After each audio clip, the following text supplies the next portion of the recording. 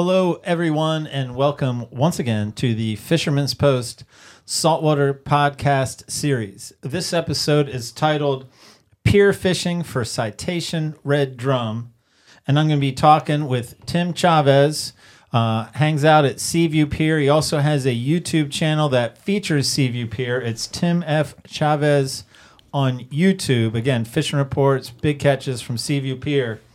And we're going to be talking about gear, we're going to be talking about bait, and then we're going to be talking about the whens and wheres for successful citation red drum fishing from the pier. Very much looking forward to it.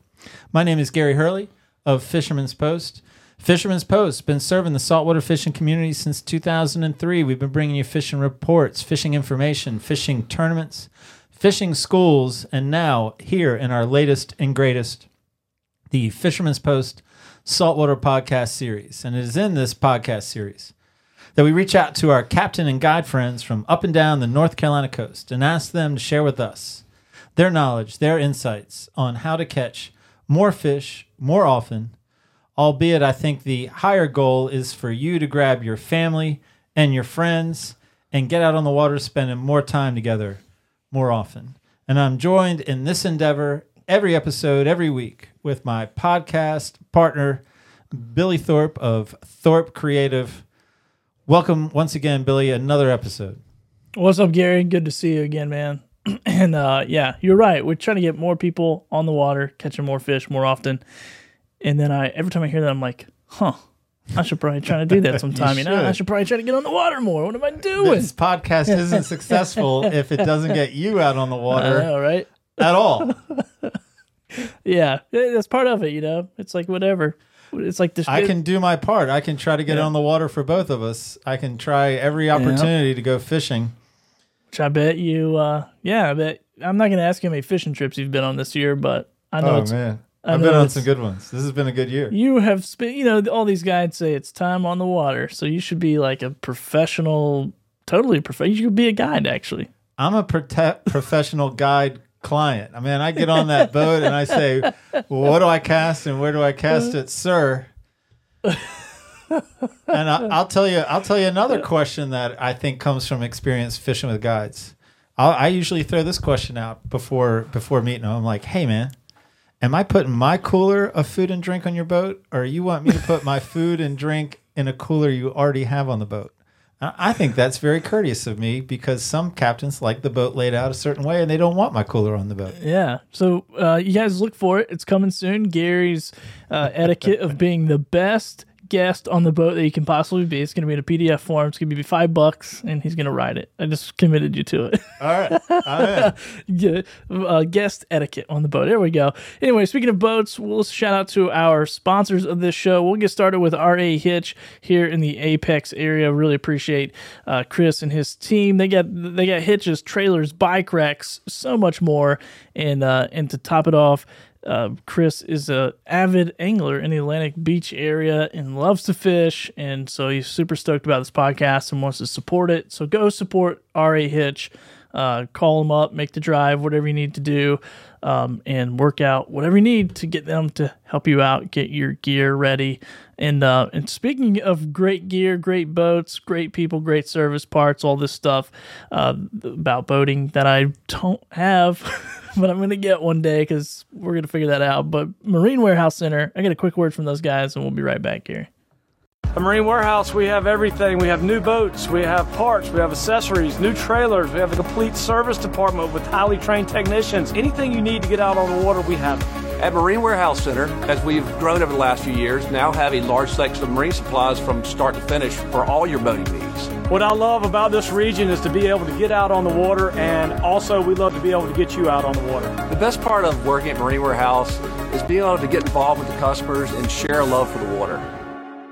Man, get out on the water, create a relationship with Marine Warehouse Center, parts, service, sales, and you even got Terrell that'll tell you a joke. If you're in the market for a joke, cheap joke. If you're in the market for a quality boat or a cheap joke, then Marine Warehouse Center. Did he send you one this week? He didn't send me one. Right. I ran into him at Five Guys. He was getting ready to drop $20 on a burger, fries, and a drink at Five Guys, which is another story. That's yeah. All right. But he yelled across the store, Gary, I got a joke. And here it is. Again, this is Terrell's joke, not Gary's. Why is a commercial fisherman so stingy? This is treading on like thin ice. I don't know. It's not going politics. It's not? All right. Why is a commercial fisherman so stingy? His work makes him sell fish. That's funny. That's funny. Terrell. Good job, Terrell. I'm gonna give you a high five for that one. Virtual high five. Way to go, Terrell. Oh man, that's so funny, Gary. Sell fish. Those guys. Anyway, what else were we talking about? Fish photo me. I want you to fish photo me.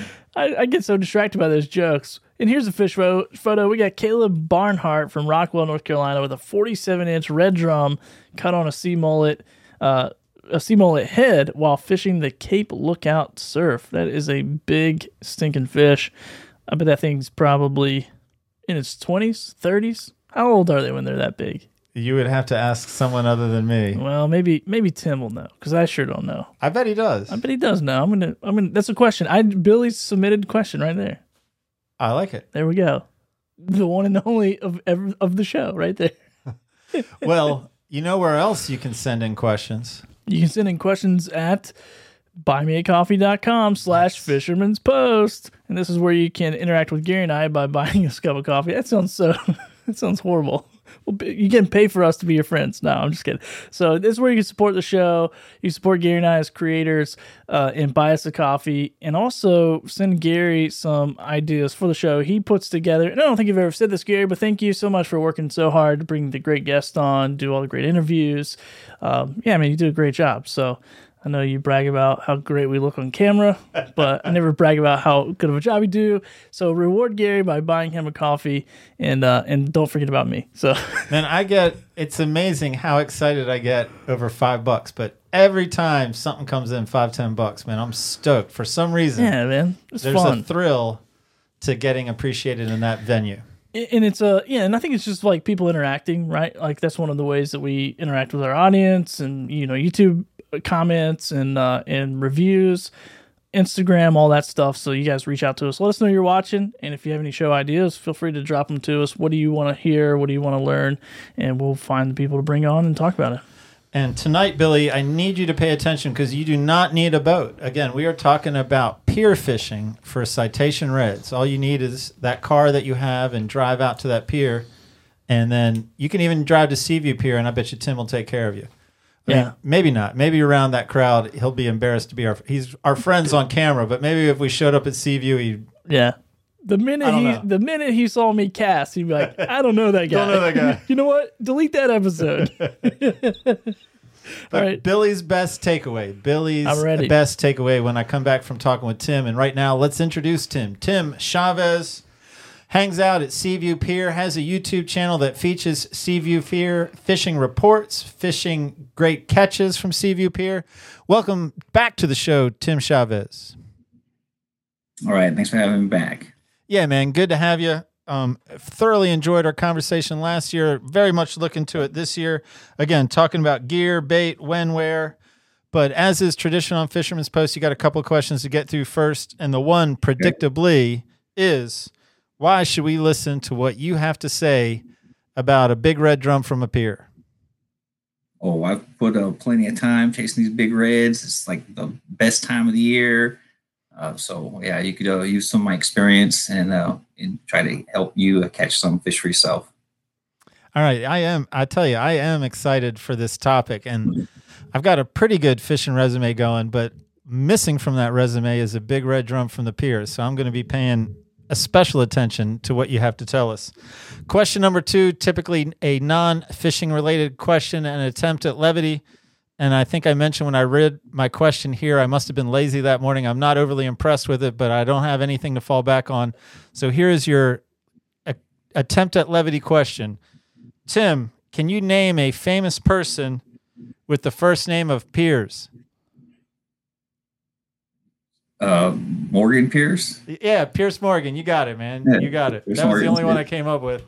And again, not very much levity, but at least we're through that segment. And let's get right on to you, man, because you got a wealth of knowledge. We're talking about gear first, huh? So we need specific gear if we're going to successfully pull in a big red from the pier. Yeah, pretty much, there's like, you can use pretty much anything. There's like, anything you can use, and there's like the ideal setup. So like, you can get away with using any kind of a heavy rod setup with, a heavier reel, spool with 20-pound line, because you can be throwing, 8, 10-ounce weights or whatever it takes to hold the bottom. So when you look for these big red drum, typically they're caught during heavy storm conditions or rough conditions until you get like towards October. Then you could just catch them, on a typical weekends or weekdays, with lighter winds. But typically 8, 10-ounce weights is what you can be throwing. You might be able to get away with 6 ounces on some days, but like I said, a spinning rod for heavy catfish would work fine. The ideal setup would be, for a rod would be, a 8, 12, 13-foot rod, extra heavy setup. The type of reel that you'd be using would be, some kind of a small casting reel that you have spooled up like, a 17 to 20-pound line. We typically, is used like 40-pound, 50-pound shock leader because we're throwing heavy weights. But you can get by with a spinning reel. But you'll notice if you go to the pier when you're fishing, when people set the rod down, people get out of the way because other people are casting. And what's nice about these bait reels is they have a clicker that you can turn on. So when you put the loose drag and you have your rod rail, when the fish hits, as he's taking a line out, you can hear it, it makes a clicker sound. So the fish has got the bait and he's making a run. With a spinning rod, you might not notice it because they don't really make much sound. So that's why, the ideal setup would be a nice casting rod with a bait caster, compared to a spinning reel setup. But you could, go out there and try it with a spinning reel setup. As in the type of hooks that we use. Well, let me hold you back. Let me talk about rods and reels for just a second. Sure. So you're saying with an effective shock leader, which you're going to explain because not everyone's going to know what that is. And we also want details even if we know what it is. But with a shock leader, then 20-pound mono is all I want, not braid. Is that correct? Yes, that's you want to use a mono. If you have braid, you will be the one causing issues because braid kind of clumps up and it doesn't. It's when it gets in tangles, it's real hard to get out. Like for the line, you want it to be spooled up with some kind of mono, some kind of a bright high vis line because you will be fishing at night and it's a lot easier to get these high vis lines untangled compared to clear mono or braid because braid's really tough to get out when it's in a tangle. And so also, part of it too is just like, I guess, respect for the other anglers because braid can more quickly mess up your neighbors and then you're that guy on the pier. Is that part of this?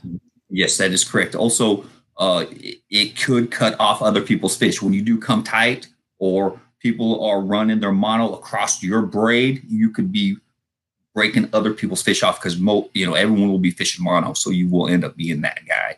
Where you will not only be causing tangles, you'll be causing cutoffs. And so 20-pound, I don't need anything heavier, but how much 20-pound would be the minimum that I would have on my reel to feel confident I can handle what comes my way?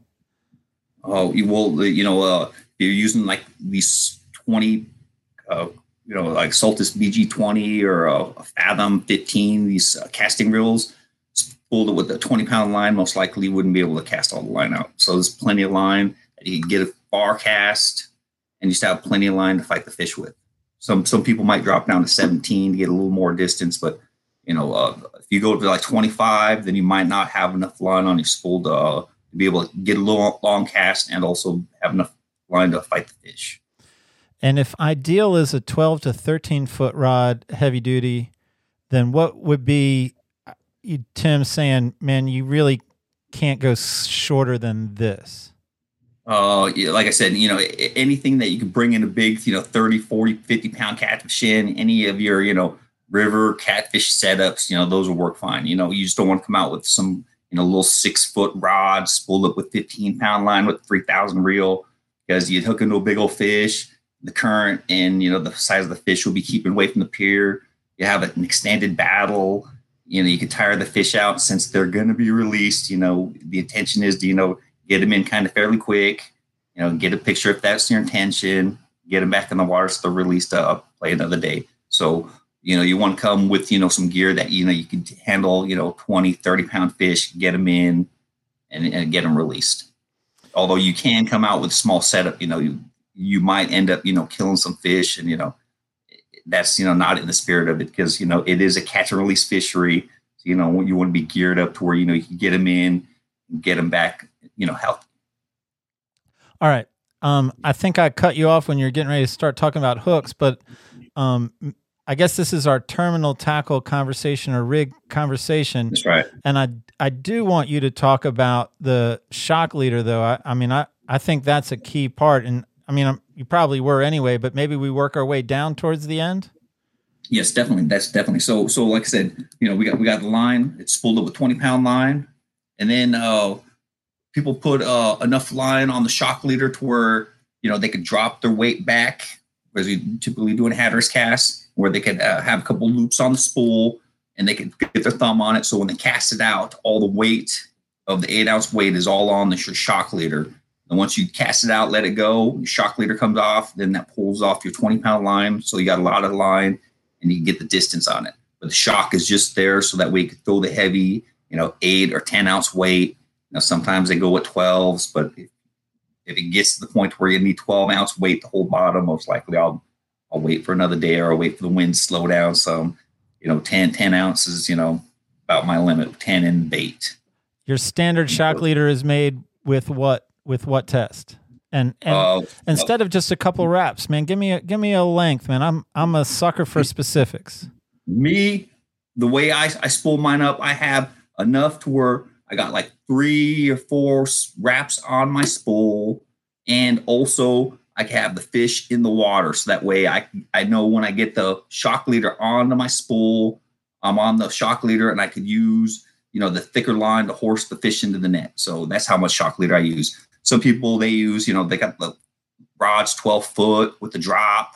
So they're using about like 20 feet of shock leader to where I'm using more like, 40, 45 feet. It's like I said, I got like 3 or 4 wraps on the spool and the fish is still in the water. So I could hoss it to the net, get them in, boom, release them, drop them back in the water, I can throw it back out. And also each cast, you want to check your shock leader because there are sharks, you get nicks. You want to make sure if there's any, roughness to the line, either change the shock leader or cut it off and retie on that spot. And then you're good to cast for the next cast. 50-pound mono, like clear mono? Are you actually doing fluoro? And what about, is there a standard knot that you use to attach? Yeah, use a spider hitch to a no-name knot. And I use, actually, this is a 60-pound. That's what I was using to do my leaders, but the shock leader, I just use Trilon Big Game 50. So some people use, actually that's a spool of 30, but I use 40. Some people use 50, because people who throw real hard, they could actually throw it so hard they could break the 8-ounce weight off with 40-pound tests. And I know when they have the long distance casting competitions, minimum shock leader that you have is 50-pound. So 40 or 50. You throw real hard, you probably should go with 50. I don't throw super hard, so I get away with 40. And then what is after the shock leader? So what's the first thing that touches the end of the shock leader? After you come off the shock leader, then you're going into your terminal tackle. Okay. So you're gonna have a little red bead. You're gonna have a swivel, which is you're gonna have your weight hooked up to, and then you're gonna have a barrel swivel, and then you're gonna have your hook. And where the swivel is, sometimes people have like a plastic piece that they put there, and they put the weight on the plastic piece.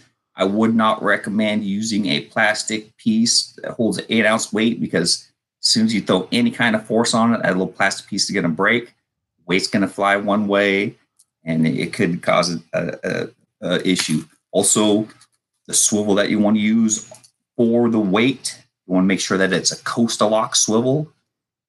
Swivels that you can see where the wire wraps all the way around the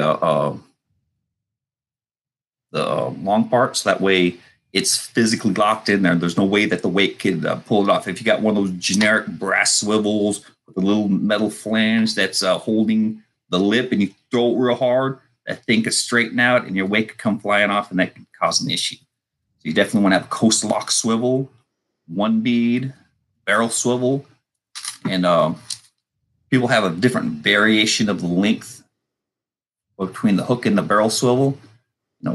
Most people make them a lot shorter. Mine's kind of longer, I guess. So that way, if a shark gets in there, they could, easily bite it off, and I can keep my weight. Some people, they don't use the barrel swivel. So they just, have a bead and a swivel, and it rests right on the weight. But the issue with that is every time you get a shark, you're going to always lose your weight. At least the setup, if they do bite the hook off, at least you get to keep your weight. So what's the purpose of that bead? If that bead is on the shock leader that's like 20 to 40 feet, why the bead on the long side of the swivel? It is so that to keep the weight from riding up the line. Okay. So that way it keeps together as a piece, both when it's flying in the air and then when it's sitting in the water. And also, so when other people are reeling up lines, your weight don't catch into other people's lines. But it's intended to keep the weight not sliding up the line. So it's to keep the weight close by the hook, so you don't get tangles. And I think you said that leader is 60-pound mono. Is that what you grabbed before? Yes, the hook, between the hook and the barrel swivel is 60 pounds. Some people use 80, but I use 60, so that way the sharks easily bite it off. If you use anything lower than 40, the red drum's got the crusher plates, and it could abrasion up the line. So with the roughness of the mouth, I tend to go with 60. And then why that particular hook? It's both size and style. Circle hooks are kind of nice. They kind of set themselves, gets right in the corner of the mouth. This is a 9/0 hook.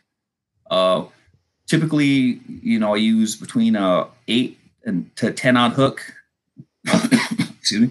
When I'm fishing around local, Onslow Bay area, I tend to use 8 or 9/0. When I travel up north, to Outer Banks area, because they do have a larger class of fish up that way, I tend to use like a 9 or 10/0 hook. Sometimes I use a J hooks, but typically I use a circle hooks. This just kind of tend to easier fish that way. You can throw it out. As soon as they're making a run, you can pick up your rod, tighten up the drag, and it's hooking itself pretty much. And some people like the thrill of, getting up there, thumbing it, setting the hook a couple different times, making it, giving it, and then, it's fun.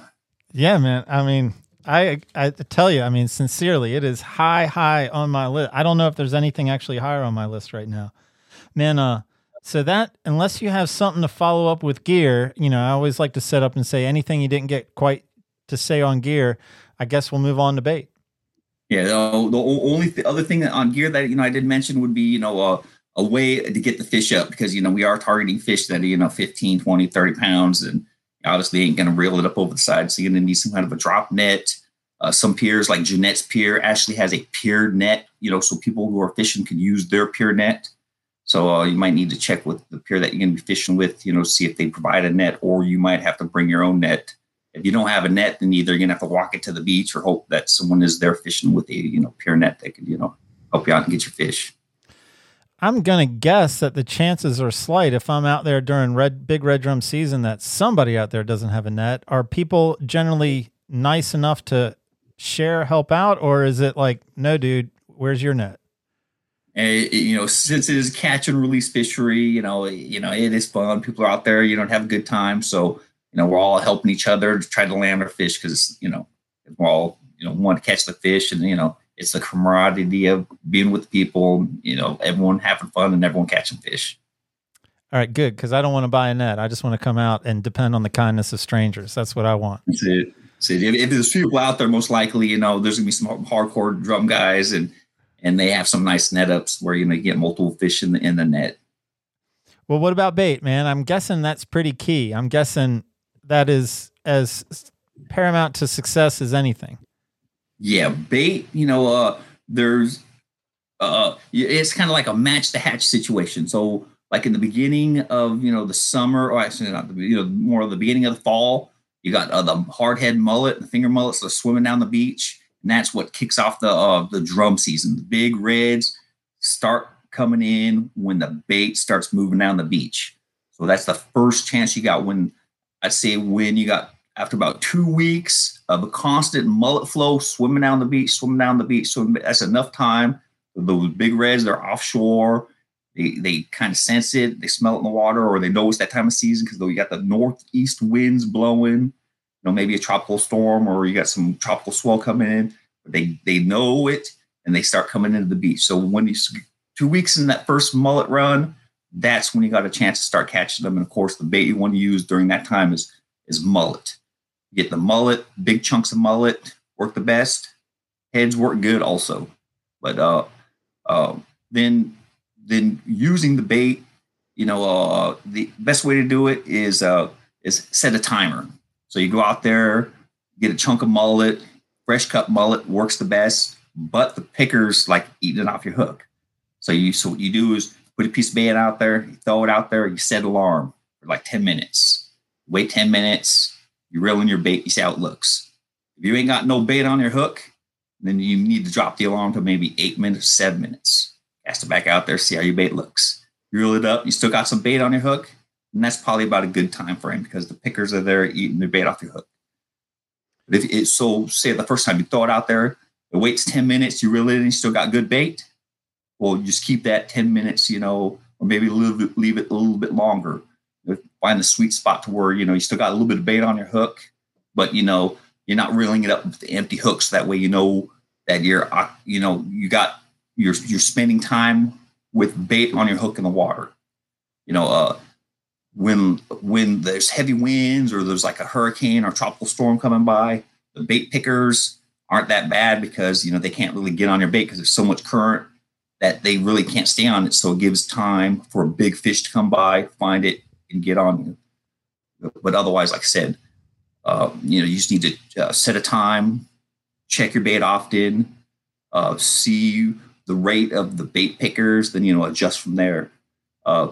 Also, sometimes when the fishing's crowded, say, like there's a run happening, there's like a dozen people or 20 people fishing, you got to take turns casting. Sometimes I might switch to fishing fish heads, just big mullet heads, throw it out there. Since the bait pickers really can't take them off the hook, you got more time where your bait can sit in the water. So you can set your time to like 15, 20 minutes, so that way, you got more time in the water without needing to wait for casting. So you got more opportunities of catching fish. And then as there's less, as less people get on the pier or, people go home, whatever, there's less people fishing, like, 7 or less. Then I'll switch back to bait chunks because the bait chunks are the better bait, but you have to go through, you got to cast more often, go and check your bait more often, make sure that, you're not just fishing with the empty hook. All right. So clearly you're a guy that has given just about every detail in the process some thought. So what I'm going to ask you now is to swing back around and to help me out a little bit more than just putting a chunk of bait on the hook. Like, what is the ideal size of that chunk, or is it just cutting the bait down the middle? Is it going through the skin? I mean, anything that you can share, because I know you've given it more thought than just putting a chunk of bait on the hook and casting it out. And then I guess also on the fish heads, is it just through the lips and out? I mean, okay, yeah, sure. So you got the bait long ways, you cut it, long ways. I guess the size of the bait would be no bigger than a golf ball.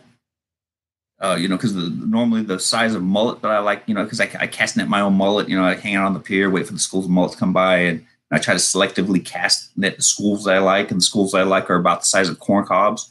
So when you cut the piece of bait, they're about like 1 inch, 1.25 inch thick. So you end up with, a piece that's about the size of a golf ball. If I end up with the bigger mullets, because they do have those bigger, 2 foot, 1 foot, 2 foot, big old horse mullets. If I have those, then I'd use a 9 or 10 odd hook, because you have bigger bait chunks. So I'd use the bigger hook. When I'm using the cob mullets, then that's when I use the 8 or the 9 odd circle hooks.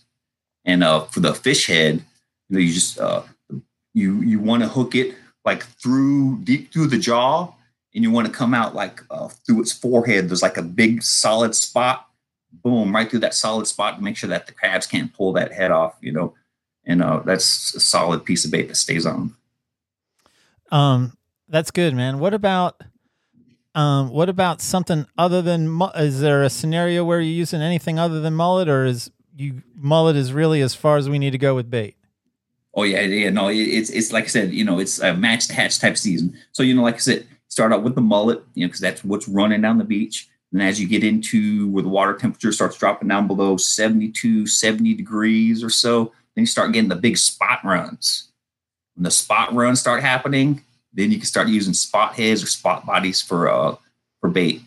I tried fishing the pier while spot runs have been happening, and I have not had really good luck catching big drums while the spot runs, full-blown spot run. If they're catching 2-3 spots at a time, you might not catch any drum because the bait is just so thick, they're just not finding your bait. So that's probably the best time for you to catch spots, so that way you could, prepare for fishing for the next day or the day after. So 1 or 2 days after a spot run is really good for drum fishing for big reds, using spots, using either the bodies or the heads. All right, man, that's good. I'm enjoying this. I've heard of spot heads. Certainly mullet is the standard, and I like that. Again, I'll do the old anything left to say about bait, and then tell me about the whens and the wheres. Yes, they do have a limit for spot. There's only 50 spot per person, and we did talk to the fishing game guy. We said, say if we're out here and we got all this bait in the cooler and you come up on us, and how are you gonna handle it? They said, well, if we just have a bunch of fish heads in our tents for fishing, then we're good to go.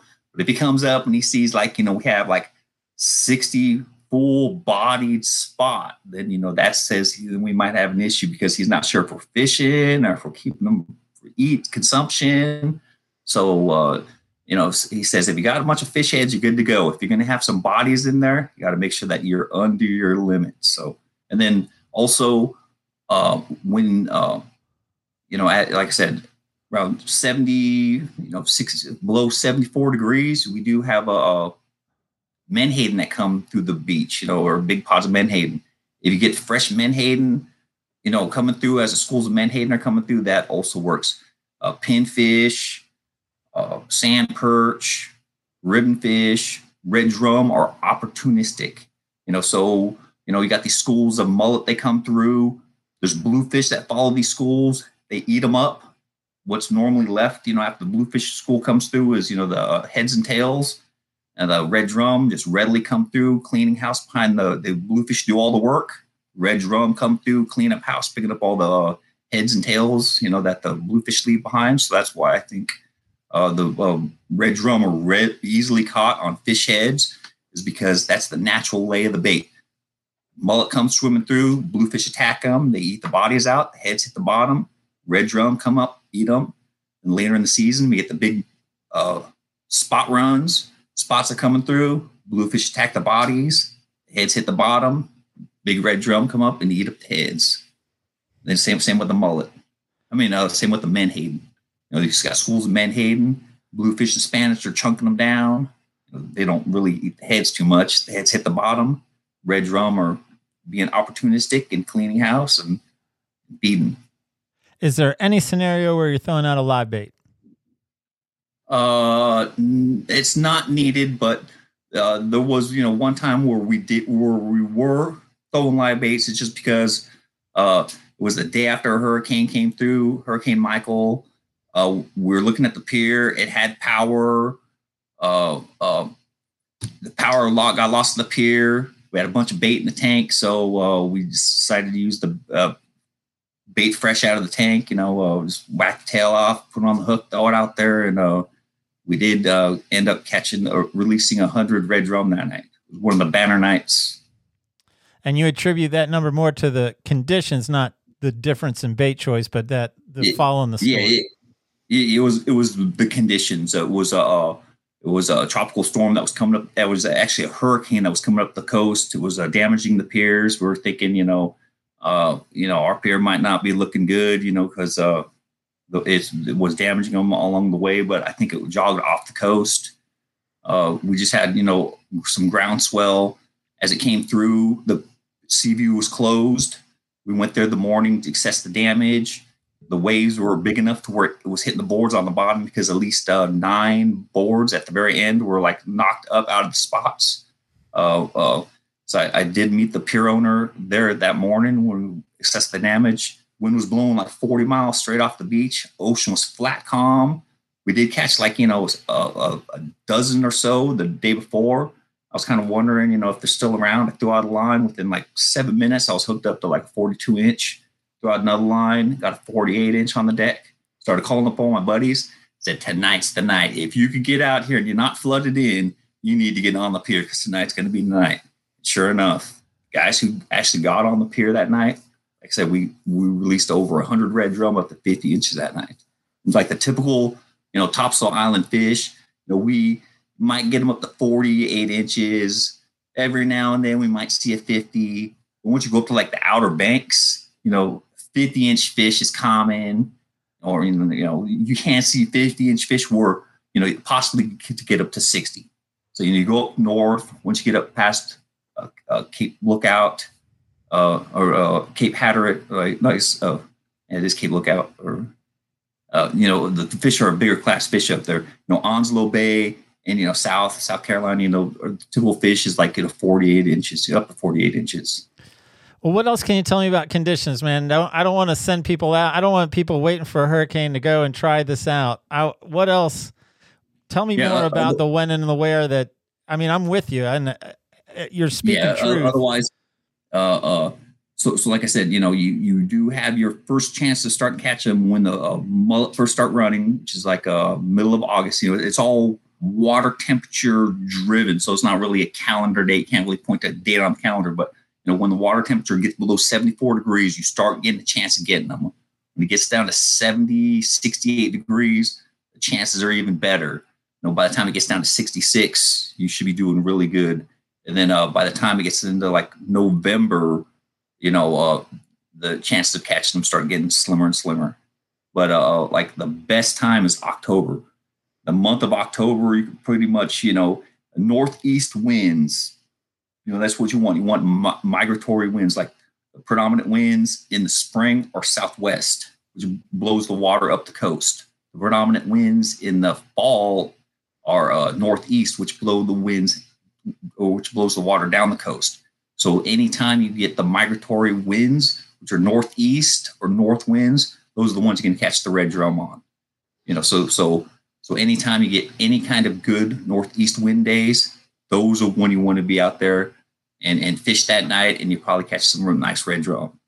So sometimes, you might have to fish until they might bite one tide or one section of the tide. And then the next night you might be able to get them the same part of the tide. Sometimes they'll bite the whole tide. Sometimes, they might not bite. That's why it's fishing. And so with the winds, it isn't even just the direction, but you like it sloppy out there. You want enough wind to churn it up. Is that true for this fishery?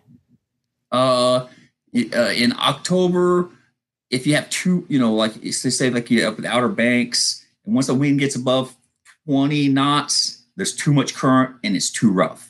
So, a typical easy wind day, 10 to 20 knots, 10, 15, those are good wind days, northeast, and you're catching fish. Or if you're talking Onslow Bay, the piers, the topsail piers, then you probably need a little bit more roughness, but typically, 15 to 20 knot winds from the northeast, you're doing good. Or any kind of a tropical system coming in or a hurricane that is passing by offshore has to be a system that's offshore, that is giving us a good groundswell, where we're getting a lot of northeast wind on it. If we get like a tropical system or a hurricane that passes by inside of us, we get a lot of southwest winds, and that really doesn't bring the red drum in for some reason. They like a northeast wind. Anything that blows a strong northeast wind, they know that's the migratory wind for some reason, and it triggers them, and they come in to feed. So all this fishing has happened out on the very end of the pier. This is at the end of the pier, not up and down the pier. And earlier on, we talked about gear and we talked about long casts.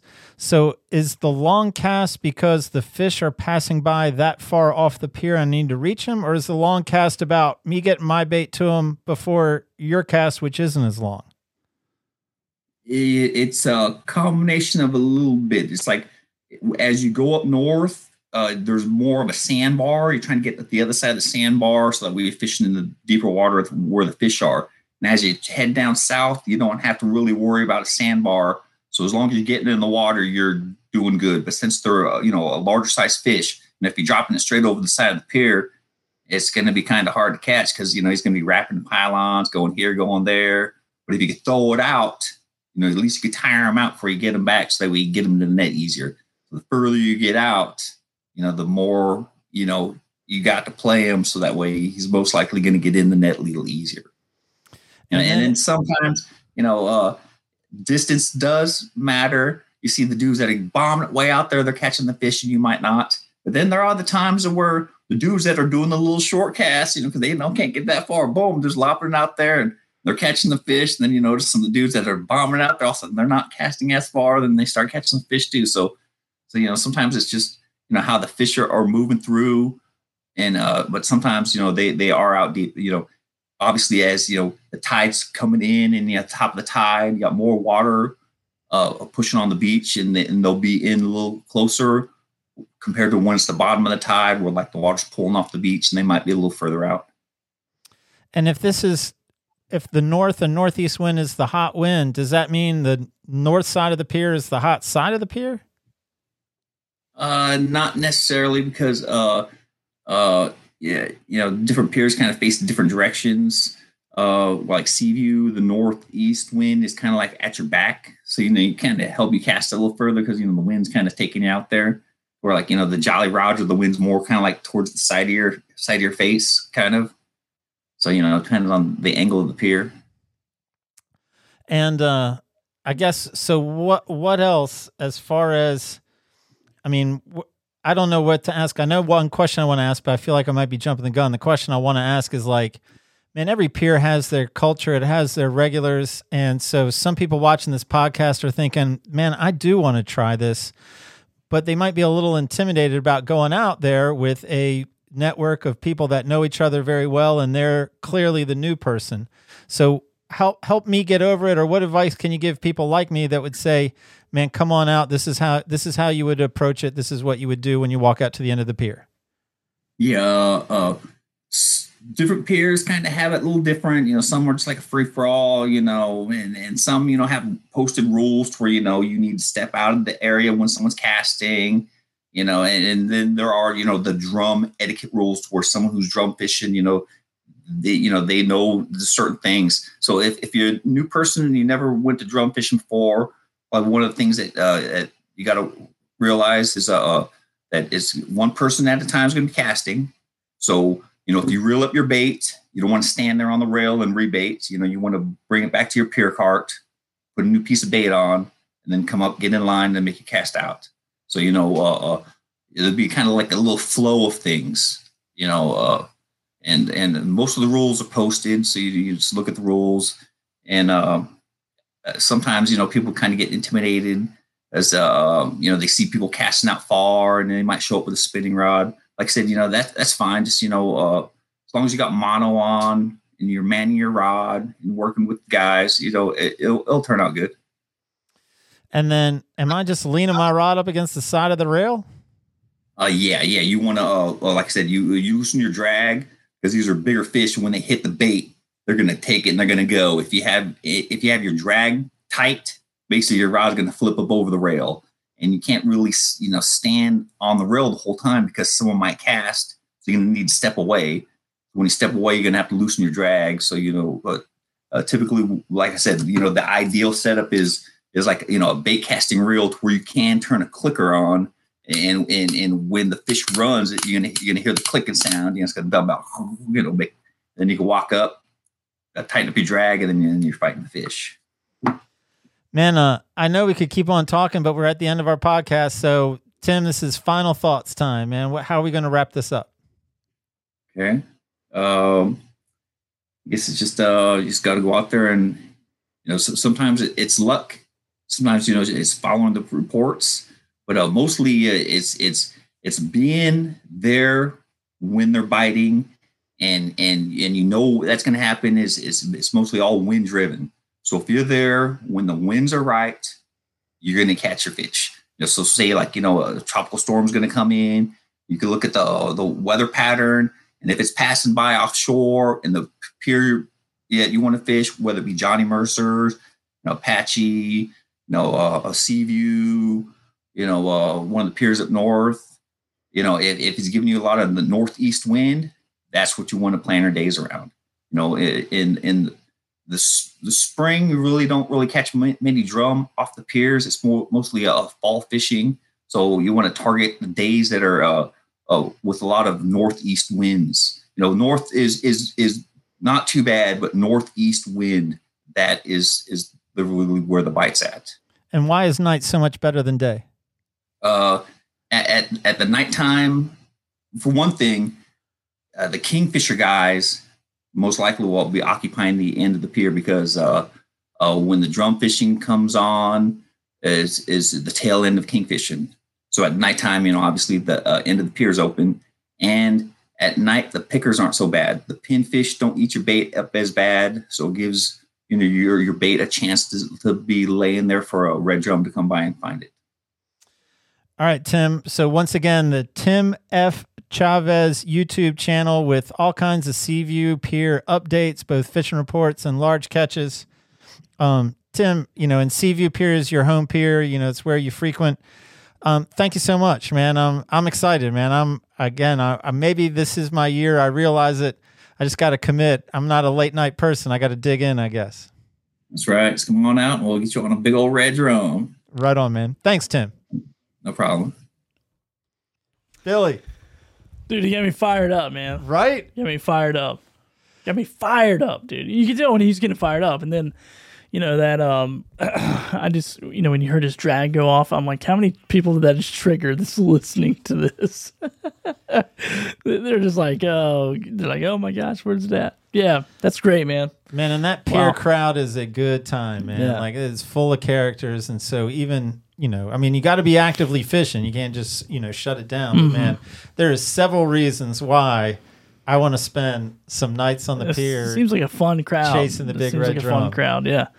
Especially when you're like, of course, I know it's one of those rare nights, but 100+ red drum that are like 45+ inches or 50. I'm insane. Like, gosh, dude, that'd be insane to be... I think you and I were on the boat together when I caught a 48-inch drum or something, and it was like, this is so sick. So to catch multiples in one night would be insane. Yeah, and even just be around it. It doesn't have to be your rod, but just seeing that happen and being a part of it on any level. Yeah, absolutely. That'd be cool. Are we calling that your best takeaway?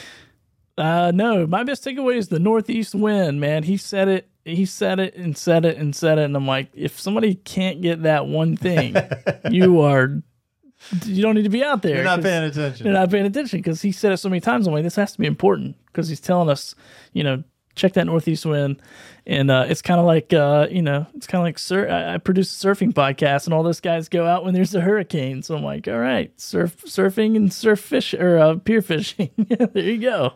Well, I have a renewed interest, man. Maybe this is I got to be able to put some nights together, because to go out one night and expect it to happen seems a little bit optimistic. I like being optimistic, but just have a little cup of sweet tea about 8:30 at night. I just got to free up a schedule where I can put in like 4 nights in a row and like really lock in. Yeah.